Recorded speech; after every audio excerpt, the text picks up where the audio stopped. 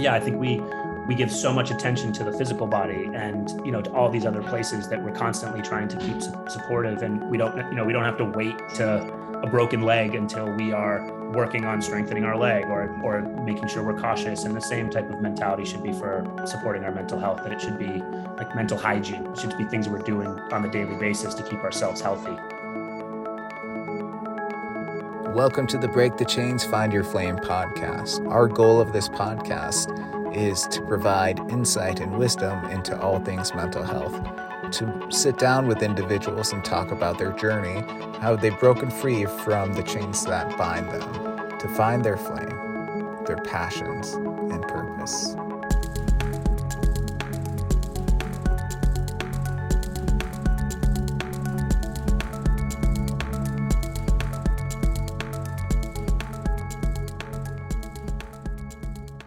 Welcome back. As always, we're here with a new episode of the Break the Chains, Find Your Flame podcast. And this episode, I'm really excited to share with you all because we have a great guest on. John Cunha is a licensed mental health counselor. So we geek out a little bit about that as we're talking, as we're both licensed mental health counselors. But we move on to more about the need for mental health and community-involved interventions with mental health to move beyond the past perception of what mental health is and to a more inclusive, integrative view of it. And as you know, that's my jam.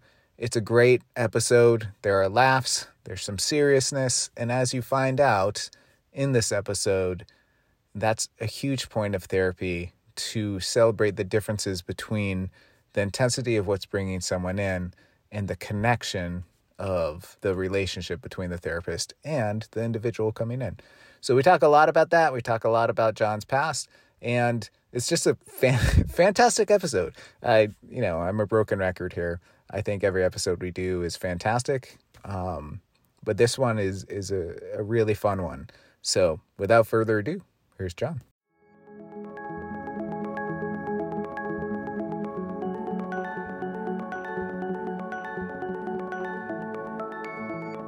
So welcome to the podcast, John. Super excited to have you here. Really excited to talk about the work that you're doing, and a huge fan that you're a licensed mental health counselor, such as myself. So yeah. I always like to have that time and sit down and talk with people who have similar backgrounds, but hear how they're doing things and, their interpretation of the work that we all do. So I'm super, super happy to have you here today, man. Yeah, I'm really excited. It's always fun to be checking in and chatting with another LMHC. It's like a, close-knit family. It feels like, to be talking to them. So it's nice. It's like one of those things where you're passing on the street where someone's wearing a t-shirt of a band or a show that, and you're just like, you, we get it. Yeah. It's nice. So John, I'm wondering if, just for the listeners, if you could give us I jokingly call this the origin story kind of question to lead off the podcast, but wondering if you could give a little background about who you are, what you're doing, just all that easy 5-minute answer to an esoteric question, right? Who are you, John? Who are Encapsulate you? 35 years in 5, right? Right, so, exactly. 5 minutes. Yeah. So I always kind of joke and say, when I was 5, kind of my origin story, but it really does actually start back then. I was a track and field athlete, and that was the first sport that I played that I really latched to. And athletes refer to flow state or in the zone, and track and field, I felt that. And I was introduced to it at 5 years old. So I played other sports growing up. I did soccer, tried lacrosse, shattered my collarbone. So that was the end of that career. But really the only reason I was any good at the other sports was that I was just really fast and faster than most people on the field. So really fully committed myself to track and field. From there, ran through college, was pretty successful there in college, and was sort of on track to maybe making running something I would do after school and after college. And then my junior year, I tore my hamstring, and it ended up being a career ender. And the way that I talk about it is not in the way that you would think like a physical injury, like, okay, you'll never be able to run the same, or, your body just can't do what it needs to. I probably could have recovered physically from it, but the mental damage and the mental anguish that I went through during that time, Right. I couldn't recover from. And I call it like sports induced depression. I was definitely depressed, using substances in a way to block all that stuff out. Convinced myself that, I wanted to give myself a real go in college and like a real college experience. And I kind of like avoided the issues. I was mad. I was angry.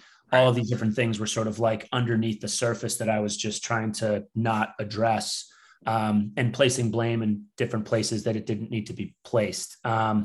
And so that's like my athletic career, like my life as an athlete. And the reason I bring that up is because it's pretty central to how I'm where I'm at right now.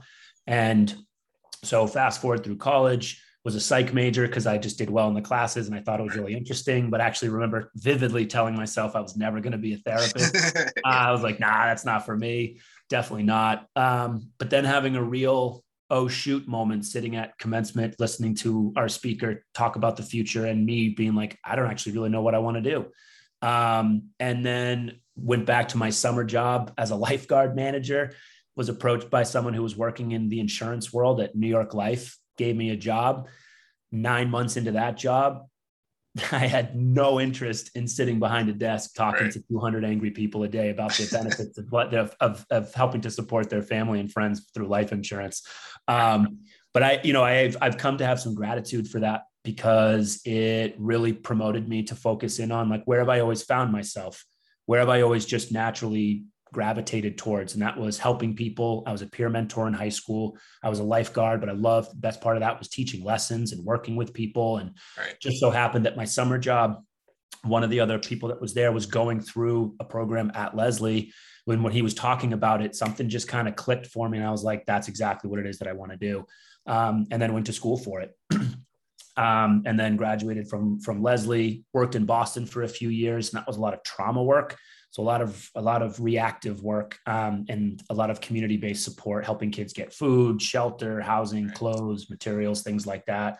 And then I worked in schools in Lexington for about 5 years after that. And I kind of refer to it as like, I was like interplanetary differences between working in Boston and that population, working in Lexington and that population. And I always like to refer to pain as pain and suffrage as suffrage.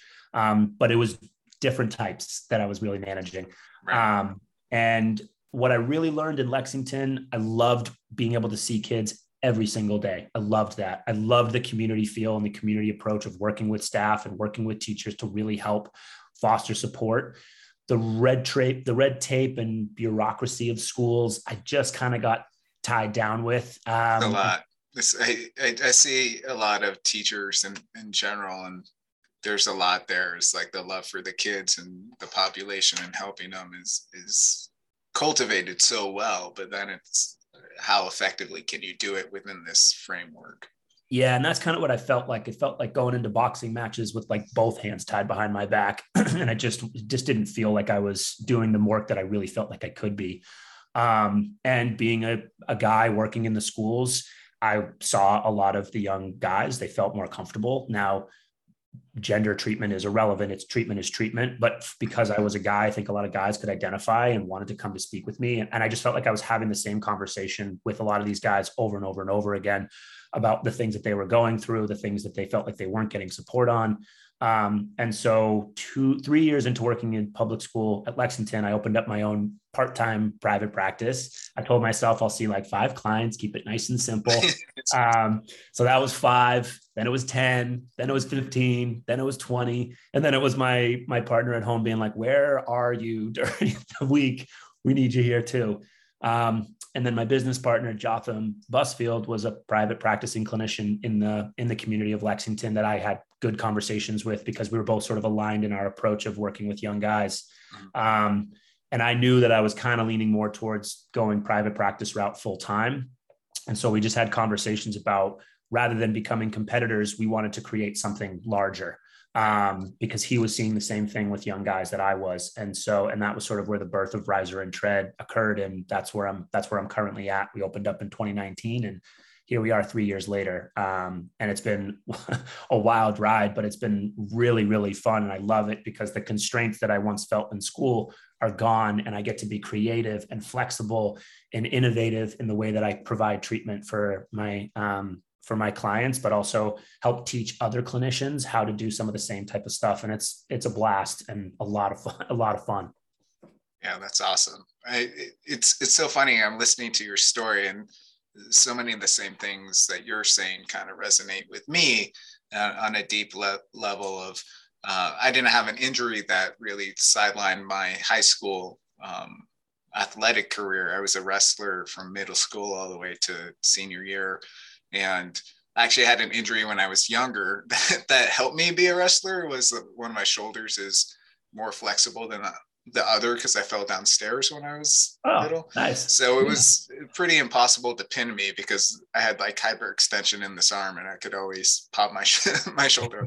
That didn't mean I won every match, but it just means like, you know, some matches I was 6 minutes just fighting off my back, but you know, it did help me in that way. But even like the story of college is, I dealt with my own kind of depression in college that came unexpectedly out of nowhere, but in hindsight, I can track it way more now with some clarity, and then also feeling constrained in different jobs. After grad school, I went to South Bay mental health counseling out there, and not to badmouth South Bay, but was not my favorite place to work just based on some of the constraints with that. And so, you know, that's where our nonprofit came from, is just trying to think outside of the box. And same as you, I really love this ability to be creative in how you approach things and engage with people. Sometimes it's a little tricky because I'll have a session end and I'll think to myself,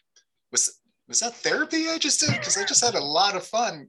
Like, am I doing this right? You know, what's going on? But I love everything that you're echoing, and well, I'm echoing to you, but you know, we have some of those things in common, and I think it's needed, you know. I agree. I think that these types of conversations are so needed for a couple of reasons. And there's a couple of things I want to touch on too, but am I doing anything? I have those conversations with clinicians all the time of like, we came in and we played a game of chess and we talked about life and talked about different stuff, and you leave and you're like, you're doing your notes and you're like, what exactly was accomplished here?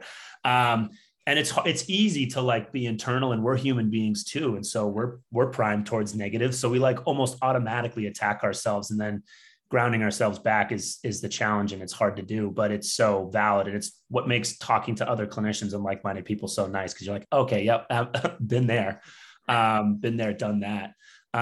But yeah, I think the other thing that I was going to follow up on too is the piece around the injury is kind of like, you know, we created Riser and Tread with a focus of helping support young guys. And that's like what we really focus on. As we've grown, we're much more of a general practice now, as we've had other people come in that have a different expertise, but the sports piece is still so centralized to me, because I knew, you know, since doing some work on myself post injury, you know, in the moment, it was like everybody else's problem. The coach was a D-bag and was awful. And my teammates weren't supportive. You know, you're placing the blame elsewhere, because I couldn't handle it.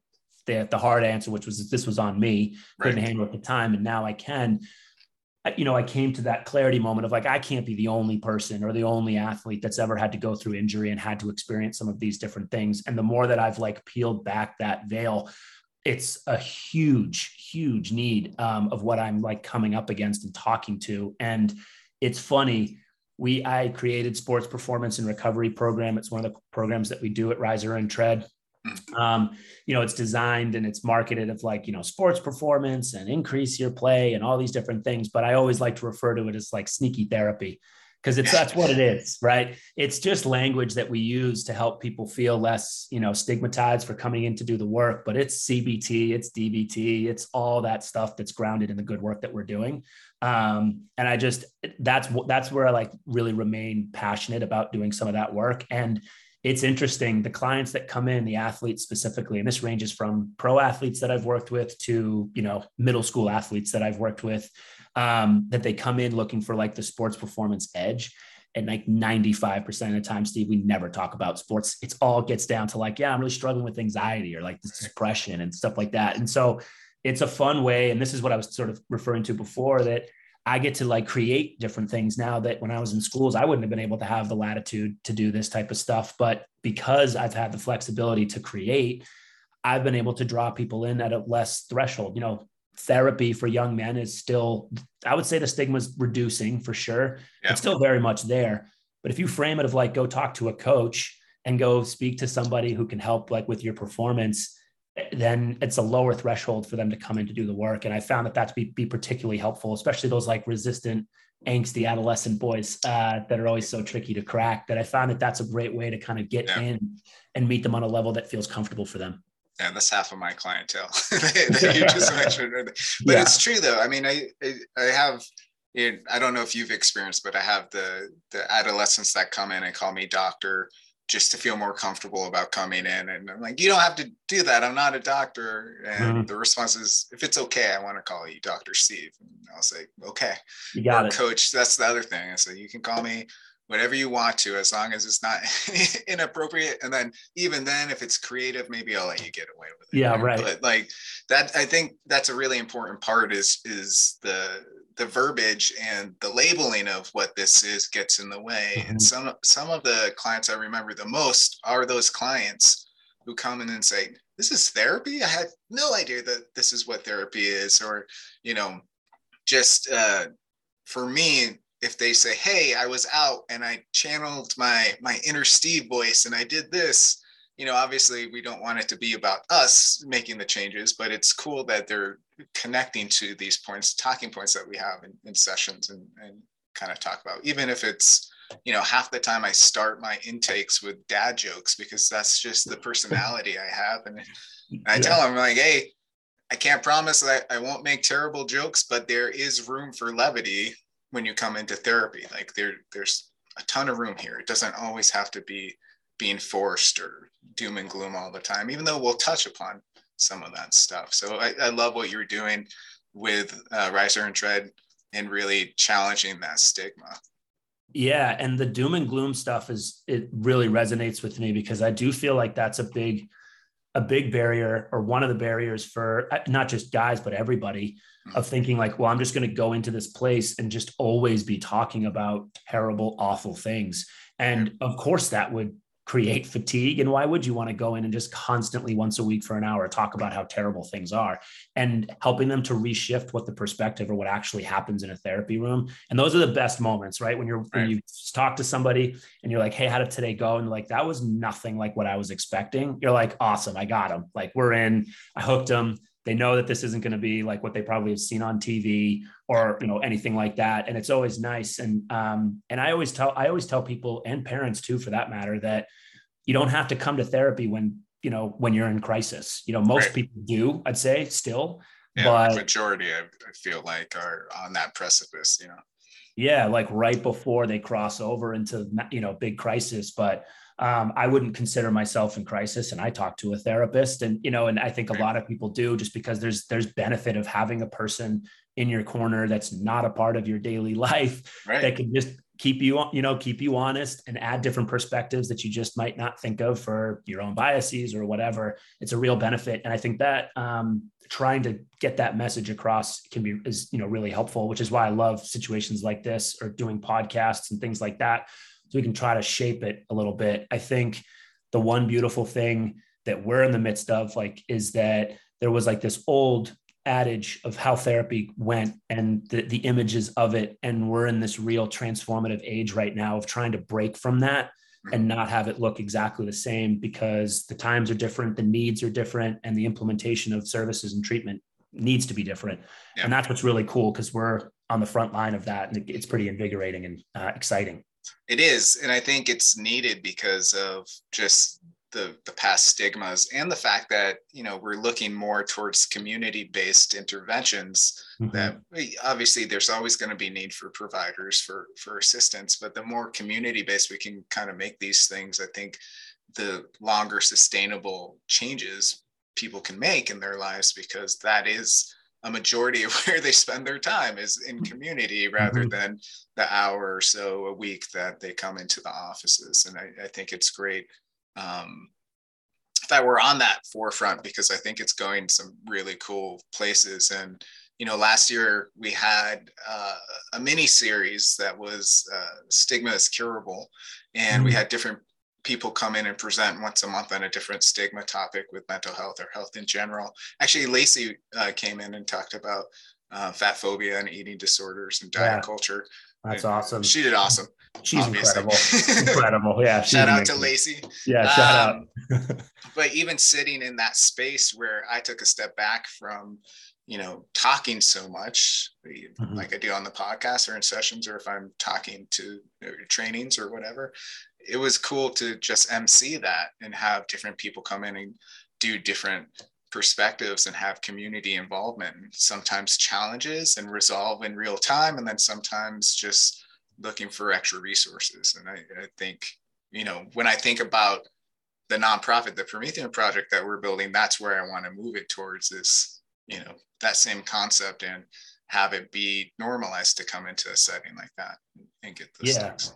Yeah, I love that. And I think, the work that you guys are doing is so important, because if people just understood that barrier doesn't need to exist and that it's self-imposed, that we'd see a lot more people in treatment, and things a little bit, things would be going a lot smoother for a lot of different people. And if people just had that understanding, I think there'd be a lot of things that would look a lot different. So, and I do still see and hear, chatter, or in different groups that I might be trying to support, they're still sort of locked in that old adage or old thinking of how to approach this type of work. And while I'm certainly not in the discard everything from previous generations, right? Because they paved the way, but reform always needs to happen in any field. And it feels like we're sort of lingering in old adage of stuff and needing to kind of transfer over. So all the stuff that you guys are doing to help to do that. I love the fact that you guys are doing presentations and stuff like that on destigmatization of different topics. I'd love to learn more about that. Yeah. I think that stuff is just really, really important and key for everybody. Yeah. And I think this sounds like we're just giving each other accolades. So we'll get more into the meat of the podcast, but I think you're right. There is so much here. And the reason why we did the stigma stuff is I wanted different perspectives. And, I'm a very privileged person.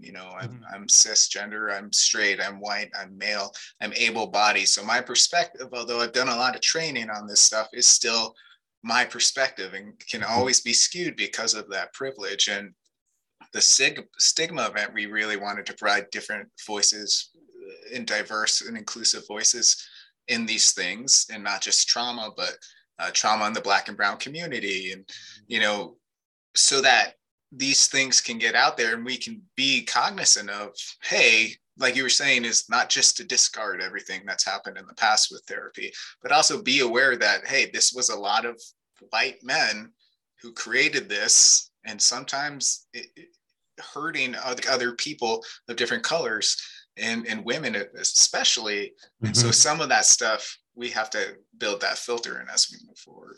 Yeah, I agree. We've seen the damage and ramifications of white men coming together to create policies and institutions, right? So it's a good reminder that, two white men sitting here on a podcast too, right, is pretty indicative of it, right? Right, exactly. Yeah, but I do, it is important to understand that, our perspectives, and that's one of the things that's generated when we're looking to expand. So first it was just Jotham and I, two cis. We check every single privilege box for white men in this country, right? And so it was just us, and we knew we wanted to set up and start something completely new. We wanted to sort of shift the what group practices look like.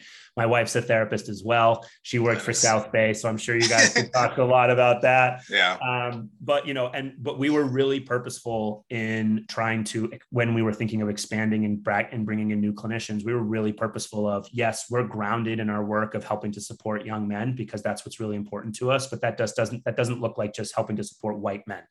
And when we're bringing on additional clinicians, we want people with different backgrounds, different experiences, different perspectives, because ultimately that just means we can service the community in a more representative way versus just hear a bunch of white guys that are going to, tell you what to do, or, offer some support, and how that looks, but also how that actually plays out in treatment. So we're fortunate that we have a really diverse team and a lot of people who come on with different perspectives, so that when people are calling in for help, rather than like who's available, it's like who's going to be the best fit based off of everything: culture, community, socioeconomic background, everything. We can really be thoughtful about pairing, which is great. Yeah, seeing part of yourself in the person you're working with is really important. Yeah, of identity and connection. And then also, just even like the thematic stuff that we do in therapy, right? Like mindfulness, big buzzword, really helpful, can be really great. However, if you're working with different cultures and different communities, it looks different, because you can't just tell someone, hey, sit still and notice things if they're actively not feeling safe in their environment, or if they have food scarcity and they have to think about that. Oh, just do mindfulness and your anxiety will go away. Well, not if you don't have food, right? Not if you don't have a house, or if you're in a domestic abuse situation, or a neighborhood that's threatening you. Mindfulness can alleviate some of that stuff, but it's not a metric in application across the board of everyone. It's just sit still and notice 5 things you can see, that old adage of 5 to 1. And don't get me wrong, I'm working on a kid's book on mindfulness, and I think it's highly important, but these are some of the filters we have to build into what we're doing to really serve all communities, because that's what's needed.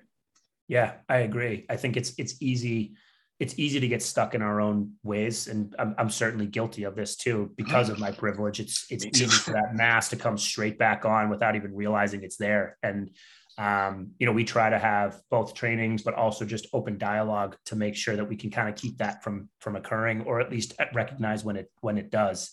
It's a great point about mindfulness. It kind of reminds me too, that it feels like one of the unintended consequences, and I can't quite figure out if this is a good thing or a bad thing, but there's a lot of the conversations that are happening in therapy offices are now becoming more like mainstream. And I'm hearing a lot of, I'm curious about this, not in a counseling room, or a lot of that stuff kind of like percolating out. And while I think it's good, I also worry that, kind of to the same point with mindfulness, it was like mindfulness cures all, do it. And school latched to it. We got to do mindfulness. That's the reason. And when it's done so quickly as like a plug the hole type of situation, it gets dysmorphed and it doesn't come out. Right. So a lot of people still believe that like mindfulness is this like relaxation tool. And it's like, well, that might be a symptom of doing it for a long time, but it can actually be pretty excruciating to sit with yourself and your own thoughts. So it's not actually a relaxing situation. It can actually be quite anxiety provoking, but the idea of it is to build the capacity to do that. Yeah. That window of tolerance. Exactly. Exactly. So we're such nerds with therapy terms. Anyone talk about all day. What the hell are they talking about? What do you mean window? But it's true. I actually, a while ago, probably 2019, maybe 2018. I think it's when the second Avengers movie came out. I can't remember. And I went to a training in Boston on mindfulness and meditation at Harvard Medical School. And that was those were 2 of the takeaways I took from that first comment that I had made, which, I had taken from one of the trainings, was about, this looks different and this can be triggering to some people depending on their backgrounds. And then the second was, mindfulness is not just for the enjoyable moments of your life when you go out to eat with friends. Let's put the phones away and be mindful and be present. It's also really important to practice in the shitty aspects of your life too, is like sitting with that and joking around. Listeners have probably heard this story 80 times, but the presenter was talking about doing the dishes mindfully. And I was like, oh, I hate doing the dishes. Maybe I should practice that. And no joke, I actually don't mind the dishes anymore. I've gotten to that point of building that window of tolerance where it's just like, oh yeah, I'll do it and be mindful in what I'm doing. And before I'd be, leave it for the morning and I'll do it. And then there's like 80 pans. And I'm running late. I'm like, these damn pans. Yeah. They don't just magically disappear as you hope they will. No, but I think that's a really good point. It's not about relaxation. It's about widening your ability to tolerate things and sit with some. So that's great. So I'm a huge fan of names. So obviously I have to ask you about Riser and Tread. Where did that name for the business kind of come from? What bore that? Yeah. So Jotham Busfield, who's my business partner, he was actually in his previous life. Came from insurance and he came from architecture. So he actually went to architecture school down in Temple, got all the way through that program and kind of had one of those similar moments afterwards of just, this isn't the life that I want to live. It's 100 hours a week. It's, from his experience, it was relatively cutthroat in like getting bids and getting stuff. And he's just like, I just don't want to do this. So riser and tread is actually a construction term. It's the process of building stairs. So awesome. The tread is what you step on, and then the riser is the stuff on the back. And so the concept is that we're building stairs towards where you want to go to. And our logo "Step Up and Move Forward" is kind of in reflection of that. So, and we didn't want it to be, like Busfield CUNA counseling or, right. And have it, and stuff like that. We wanted to kind of get away from that and have something that has nothing to do with therapy or counseling be sort of representative of what we want. So that's the origin story of Riser and Tread. I love it. I am a huge word nerd, and obviously a term of endearment for my love for that in comic books. But I really dig that in the concept. It's illustrating what you're doing. In the same token, gets people to think, oh, why this and not, like an LLC or however you want to do that. And so I think that's great. That's fantastic. Yeah. What we found too is that actually that question that you just asked helps engagement and buy-in for working with people. So I always find when either clients or parents are like, what's riser and tread? Like, what does that even mean? And then you get to explain to what it is. It kind of like primes them of like, oh, okay, we're talking about moving up, moving forward, building something, learning something, empowerment. It's kind of like a really easy way to bridge that conversation and talk about like, here's what we're going to be doing in the future, and how we're going to support. So that's been a kind of a unintended, that wasn't part of our process of creating the name, but that's just been something that's come up since 2019 when we started. And I think that's a really beautiful way to do that work is drawing in people's attention to it, and then how it illustrates so neatly. Mm-hmm. And I could make connections with words all day, so I'm not going to bore the audience listening more about that. But I do like that thought provoking, and then that transition, that bridging the gap that kind of came up.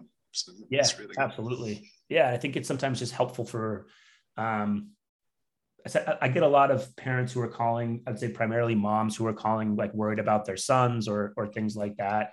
And I feel like it's hard. It's hard as a parent to call in and say, my kid is struggling. The parents are going through a ton of stuff for themselves, their own guilt. How could I have missed this? Why don't they talk to me? All of the normal stuff that we see with parents that have much of nothing to do with them for the most part. But then if you can sort of softly engage them in what this process is going to look like, it doesn't feel so overwhelming. I think our field is still very difficult to manage and navigate, especially post, or I would say during and definitely post-COVID. There is just a shortage of us and a way more increased demand. And it's stressful. I think parents' anxieties are huge right now coming in and trying to find services and help. And so when you can have that conversation with them in a less like clinical conversation, it's easier for them to feel a little bit more comfortable and like, okay, I feel good about about this process and what's going to happen next. So, yeah. And when you think about it, that's really what therapy is. It's not this clinical jargon or these diagnoses, even though insurance is really upfront about, hey, you need to diagnose right away. It is about sitting with them and just kind of creating that space and helping create that space with the individual. And, I think that's a great reframe to kind of put into it is like, not only does that question kind of explain what we do, but it opens up that door to say, oh, it doesn't have to be really cerebral. We can kind of sit here on equal footing, even though you have this degree, it's working together in the trenches of life to figure things out. Yeah, exactly. A collaborative, and you spoke about it earlier, like collaborative and community based, right? And I'm just another member of the community, like another member of your, son or daughter's community coming in to support. And that usually feels better.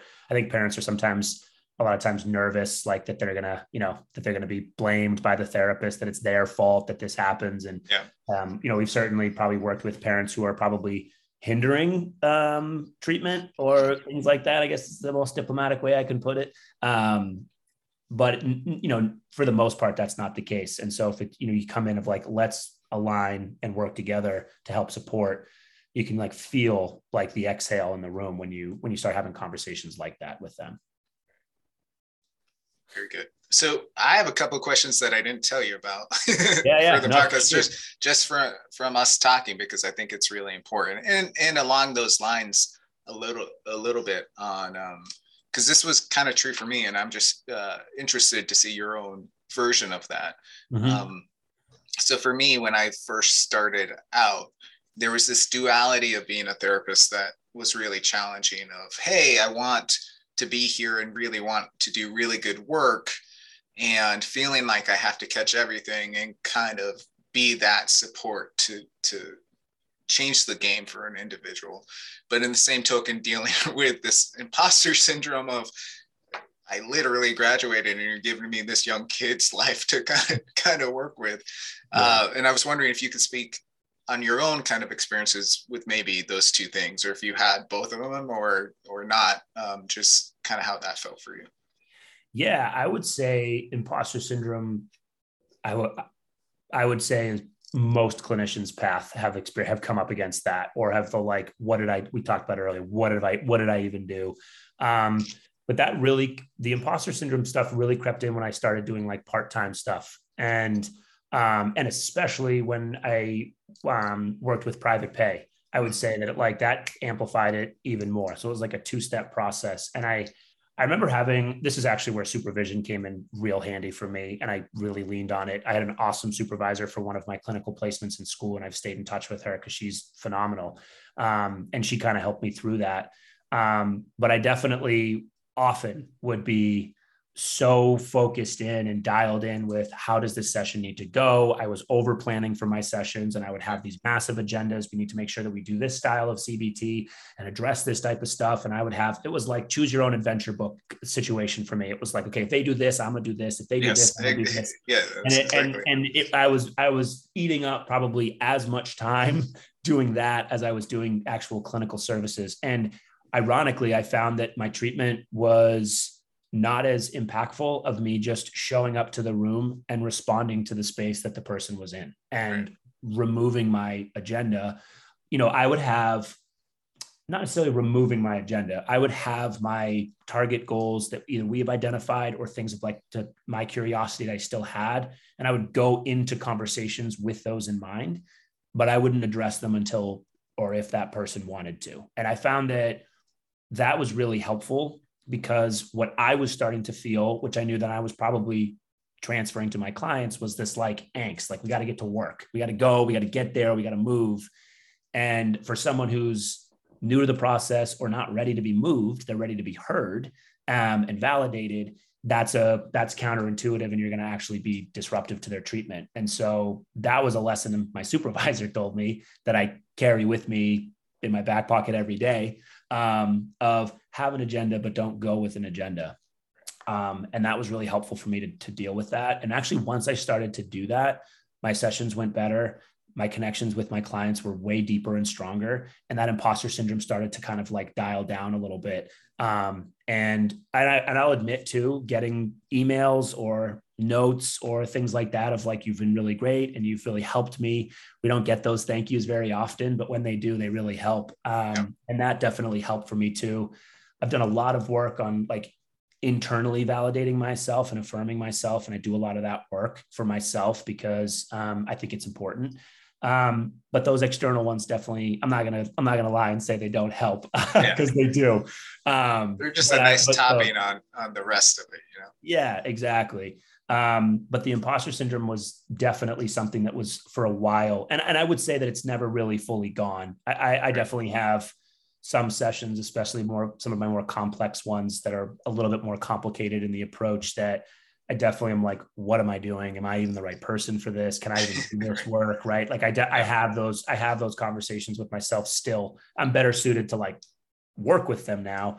But in the beginning, I think it was really hard. And talking to new clinicians and talking to clinicians in general, it just feels like a natural arc of our progression. Like, like it's just going to be something that we're all going to come up against and deal with. But it's really hard when you're in the midst of it. And actually, as we were just talking, I made a connection that I hadn't quite made a connection before in my mind, which real-time insight in this podcast was, I was kind of talking about juggling those two aspects, but I think they were really the same, right? Like that imposter syndrome, trying to overplan, especially with younger kids. Okay, this is the activity we're going to do. I think that fed that narrative of like, oh, I have to solve all these issues because I felt insecure in that way. And once I let go of that in my own practice over time and supervision, like you were saying, in my own insight practices, I think it leads to those greater sessions and greater connections, even with really young kids. You often think, okay, it has to be some kind of structure for this kid coming in, but just opening that up can be so strong for the session. You get way more out of it than if you're like, okay, how are we going to play Uno in a CBT kind of way? Like, well, how are we going to structure that? Right? Yeah.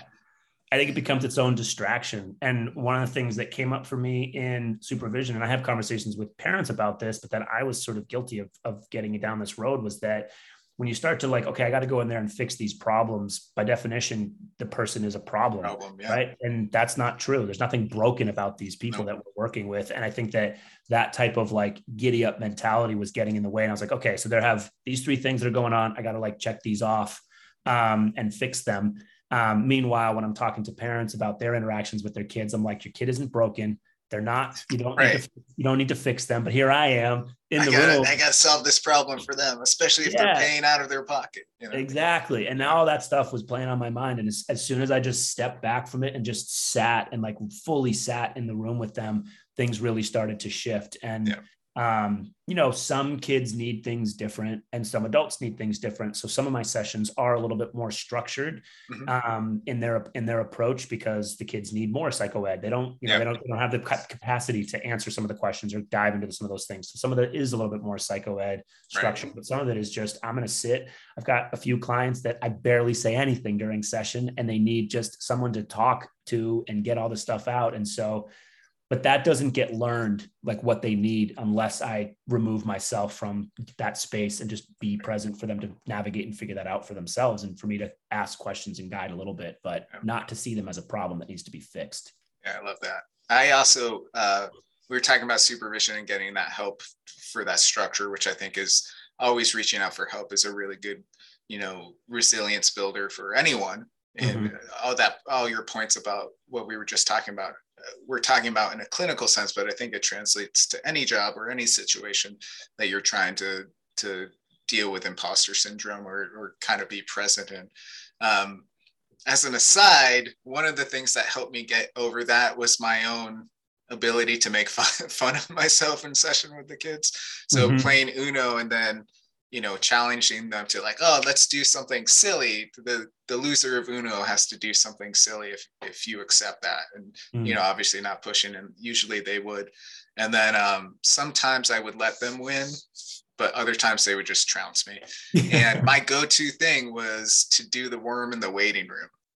So when I would lose that, I'd say, okay, I took the dare, I got to go do the worm in the waiting room.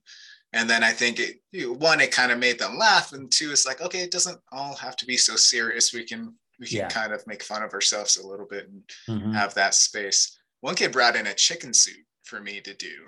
Like he won and then held on to that winning for weeks until it was like, hey, finally, here's your, I'm like, I don't know if this counts. I don't know if you can do the dare like months after you won, but but that really helped me too, is just saying, oh, I don't have to be so serious about this as well. I can just sit and see where it goes. And, not Superman, right? You don't have to solve all of these things because they're not a problem to be solved. No, I agree. And I think we do a disservice if we get stuck in that realm of taking stuff off their plate and, fixing things for them. I mean, I think one of the things that I talk about with parents, especially, but clients, of like, I don't want my door to be a revolving one. Like every time something comes in or comes up for you, you don't feel prepared to manage. So you got to come back in here in my office and we've got to process and problem solve and things like that. And so it might be a pretty bad business model, but it's a great model for treatment for clients, of coming in and empowering them with skills and tools and ideas and perspectives to support themselves. And because ultimately the process of therapy is that there's a beginning, middle, and an end. And I think it's far better for them when that termination, or we call it validation of progress. I don't know who came up with the term termination. That. I don't know who thought about that, but it's terrible, but it's awful. So we call it validation of progress. And we're constantly thinking about, how are we leaving our clients, and are they feeling prepared and empowered to deal with life as it comes to them? Right. And I see that as a much better way to suit and treat clients than like, I'll like fix this one little thing, but I know you're not really helping because you're going to come back in here in 2 months and need something else. So that's kind of how we both coach our clinicians, but also kind of keep our frame of mind for treatment in general. Yeah, it's great. I jokingly always tell clients that I have a weird job. My job is to work myself out of a job. Well put. Yeah. So true. It's like one of the only jobs, like, I like you, but I don't want to see you again. Right. Yeah. Obviously in jest, not being mean, but, right. No, all of this is fantastic. I really appreciate this conversation and this openness, because I think this is part of the stigma, right? If we want to work with communities and work with people to help them kind of work towards the goals that they have, or the potential that they have, I think a lot of it falls on our ability to be open with this stuff as well. And it's a long process, as you kind of know.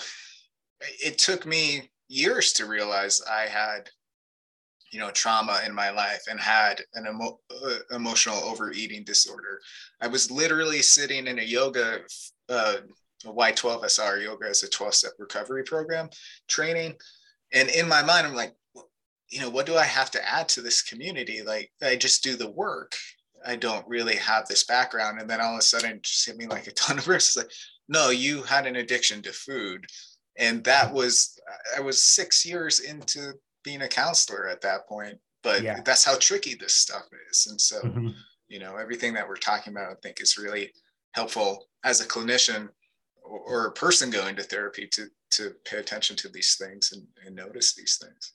Yeah, I agree. And I'm so appreciative of these types of conversations, because I think it matters when two professionals are talking about it than when other people or influencers or people who don't have the background. Not to say that they can't do the work, but I really value these conversations, because I think that this mental health, especially recently, is like such a topic of communication, and like everything else, everyone's trying to find an edge of how to capitalize on that. And this is really a place that can't really occur. And so these types of conversations, I feel like, are so beneficial, because it helps to keep the conversation guided, I think, within the guardrails of where things need to stay. So I love that. Yeah, I think we went off track a couple times, but I think maybe a few. Okay. Yeah, that's okay. We can laugh at ourselves though. So as you know, I kind of gave you a quick idea of what some of the last questions of the podcast historically are. And so I think this is a perfect time to transition into this. Actually, before I do that, a couple points I wanted to point out. I actually grew up close to Lexington. I grew up on Hanscom Air Force Base. Oh, no way. And so when you were kind of talking about that era, I knew exactly what you were talking about because of my proximity to it when I was younger. And I think it's really cool that there's a lot of similarities that we're talking about with all of this, because I think what we'll find is the more time you spend sitting with someone, getting to know that person, there's a lot of similarities in just life in general and experience of lives. Well, it's funny that you mentioned that, because my dad was retired. He's a retired lieutenant colonel from the Air Force. So I spent mine too. So I was going to say, I didn't grow up on Hanscom Air Force Base, but I sure spent a lot of time there. So I'm sure that the bowling alley, like dollar games and $2 burgers, was my life in the Chicken summer. Fingers and French fries, right into my emotional overeating disorder. Yeah.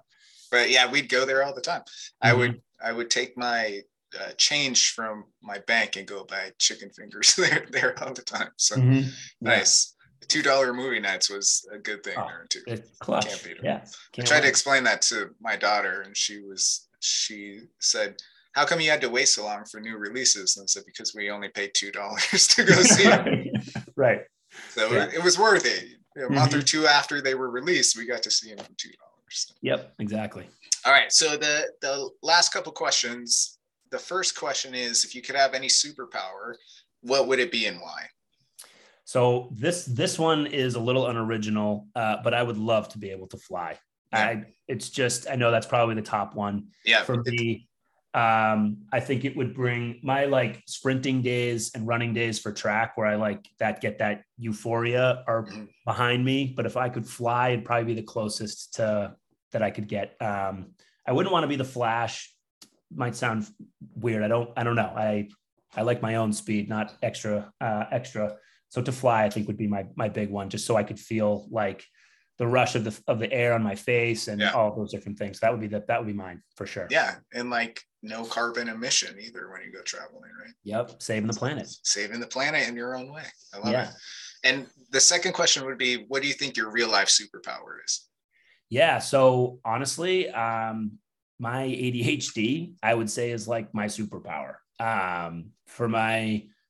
For pretty much my entire experience in public school, I framed it as this detriment to myself of this is the reason I'm stupid or I can't do anything. And come to recognize and realize that I just hadn't figured out how to manage it. And now I couldn't imagine what my life would look like without it. It contributes to everything for me. And so I really do see that as like my superpower. And we don't have enough time to go down the rabbit hole for this one, but I don't even really see it as a disorder. I know why it talks about it that way, but I really do see it as a huge advantage for myself. Yeah, and that's why I really like some of the change in neurotypical and neurodiverse wording on different things, because I do think there is this ability to everything like what you were just saying. I think in certain moments it doesn't feel that way for sure. And sitting with people who have it, if you say, hey, this could be a positive thing for you, they're not going to grasp onto it because they haven't seen that yet. Right. But I do think I really like some of the change that's coming out because it makes sense, right? Like looking at schooling in general, when they're saying, hey, how do we get neurodiverse people to be more neurotypical? It's the wrong metric to kind of judge people by, right? Drives me wild. No, find a way for them to succeed in their own way. Yeah, agreed. I'm giving a presentation to school counselors next month in Western Mass. That's awesome. And that's one of the things that, I really am highlighting is this ability to kind of help people co-regulate and work on coherence rather than uniform approach to addressing this. So. Yep. We see that with autism and things like that too. Like we need to teach them to conform versus the society, learning how to communicate, in a different way or just adding a different perspective. So that's awesome. That sounds like a great, cool thing that you're going to be able to do. I got to get my slides in order, but hopefully it comes out pretty good. Yeah. Yep. So John, if you had, if you were pitching our podcast episode today to the listeners and really wanted them to be able to take one gem of wisdom away from, there are many, but if we had to condense it down to one and you had to pitch that, what would you think what would you say? What would you want them to leave with? The one thing that I'd want people to take away from this, and then in general, is that you don't need to be in crisis to seek help and support. I think that would be the big one that I would want people to take away from this is that I think oftentimes when I work, and I would say that this is more so, I see this with young guys, is that they come in and they don't even realize how bad it is. They just sort of assume, oh, this is just normal. This is just typical levels of, like, I'm just walking around with huge levels of depression and anxiety, but this is just normal.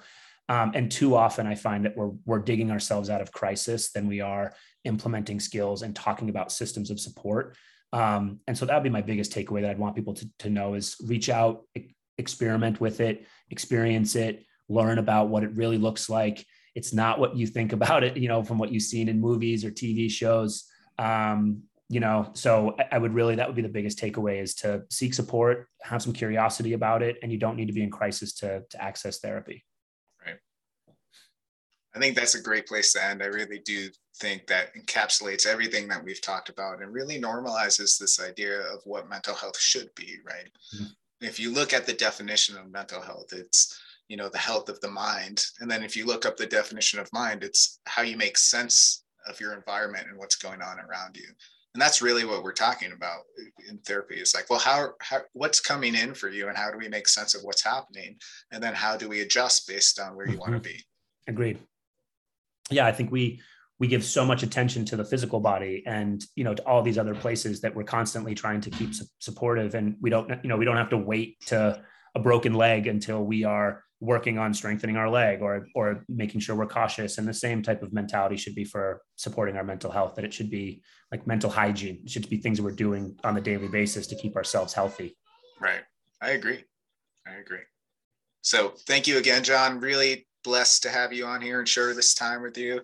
I really enjoy all that insight, and I'm looking forward to what you're doing with Riser and Tread, and hopefully we can collaborate in the future and find more reasons to communicate and talk. Yeah, absolutely. I really appreciate the honor of coming on and speaking with you, Steve. Thanks so much.